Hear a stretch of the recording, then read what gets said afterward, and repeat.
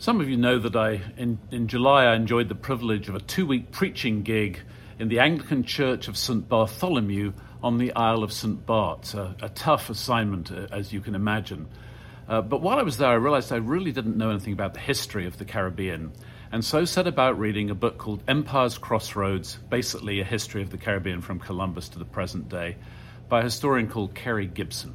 And in it, interestingly, she writes this, referring to the early 1700s. She writes, "Caribbean sugar changed the way the world ate and created untold wealth for plantation owners. The trade was larger and more exploitative than anything that had come before. Sugar money would pay for the Dutch master's paintings and build mighty mansions in Bristol. But sugar has no value to the human body. What was really being produced in the Caribbean was luxury. The foodstuff of kings now appeared on more humble tables. But while the European middle classes delighted in its sweetness, sugar produced nothing but bitterness for those who were forced to plant, harvest, and process it. By now the natives were mostly gone and white indentured servants free or departed. That left only one group, the imported Africans, to provide the free labor upon which so many of these islands would grow rich."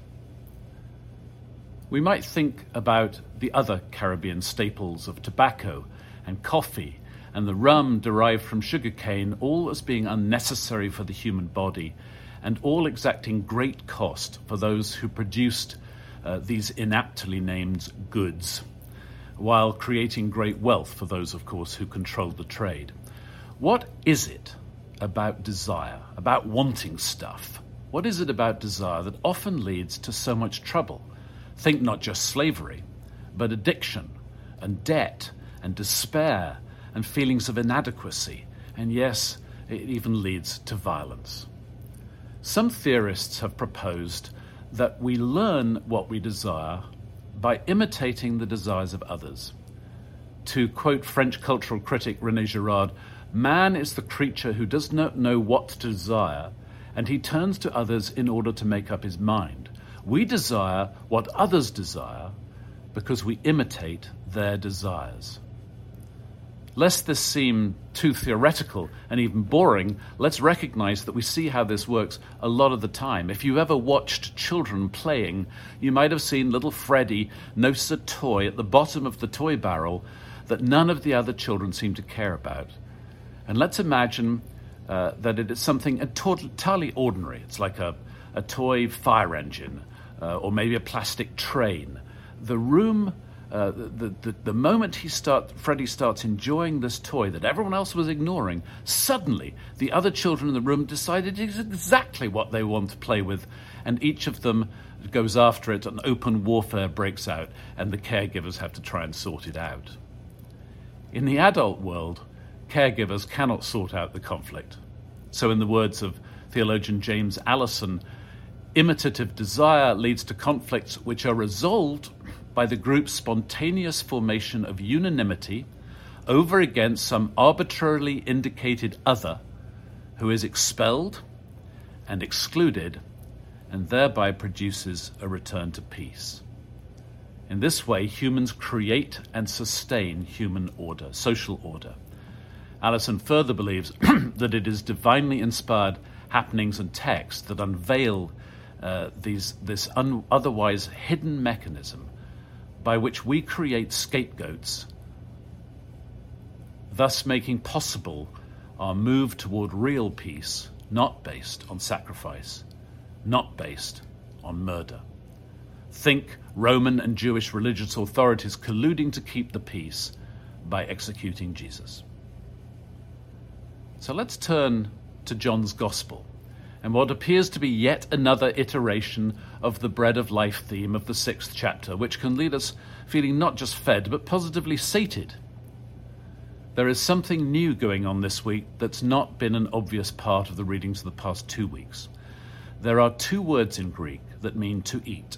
The more common one has the meaning we would generally assign to eating, but the rare one in the New Testament is used no less than 4 times in today's reading. And it is a word used It's translated to eat, but it's a word used to describe the audible noises that an animal makes when tearing into the flesh of another animal. Maybe we should, instead of saying eat, maybe we should say gnaw, or maybe we should say, maybe we should say chew. A kind of noisy, even offensive way of eating. Unless you gnaw the flesh of the Son of Man, those who tear into my flesh and slurp my blood have eternal life. Why would John want a shocking phrase? Why would John use this word, giving us kind of verbal slap in the face when he uses it? Well, one suggestion is that we need to consider the cross before we rush to just seeing images of Holy Communion. There is something almost cannibalistic about this language and this image, and cannibalism is often associated with a kind of ritual or sacrificial violence. Indeed, early Christians were accused of cannibalism from time to time.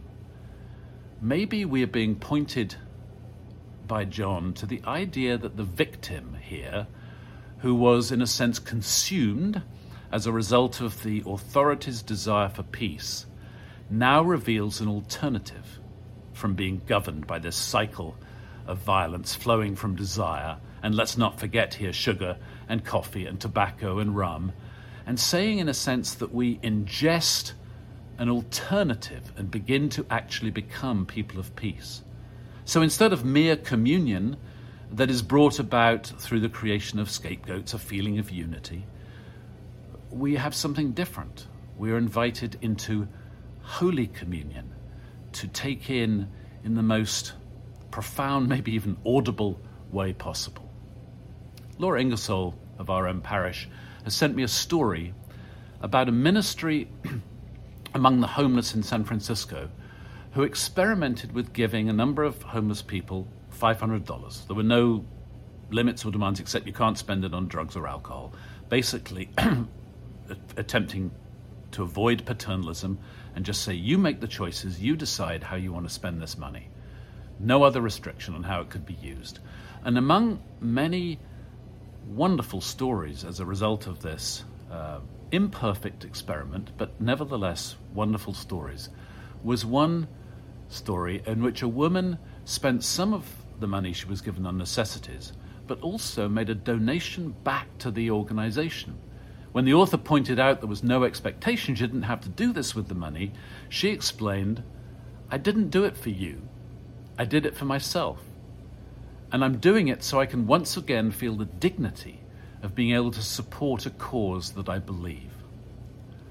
Our communal practice of generosity at St. Albans, so magnificently made manifest in our recent Hallelujah Homecoming Capital campaign, is but one way we can contradict or fight back against our own unconscious mimetic desires. True generosity is an antidote to such desire. When we're generous, we are demonstrably overcoming our fear of scarcity. We can do this both with our sustained and sustaining giving, creating a pattern of life that is focused toward this new possibility, this new humanity brought about in Jesus, but also with those more momentary responses such as we might make with a mustard seed. We're currently taking a mustard seed offering in response to the crisis in Cuba. Perhaps now, when you hear the offertory sentence in the middle of a service of Holy Communion, you will recognize that being generous is part of our preparation for not mere communion, but Holy Communion, the communion of becoming one with the one who both shows and becomes the way of life, the one who becomes the way of life as we ingest or tear into or chew on what really matters, resisting the way of death and claiming for ourselves and for the world the way of abundant and eternal life. I offer this reading in the name of the Father and of the Son and of the Holy Spirit. Amen.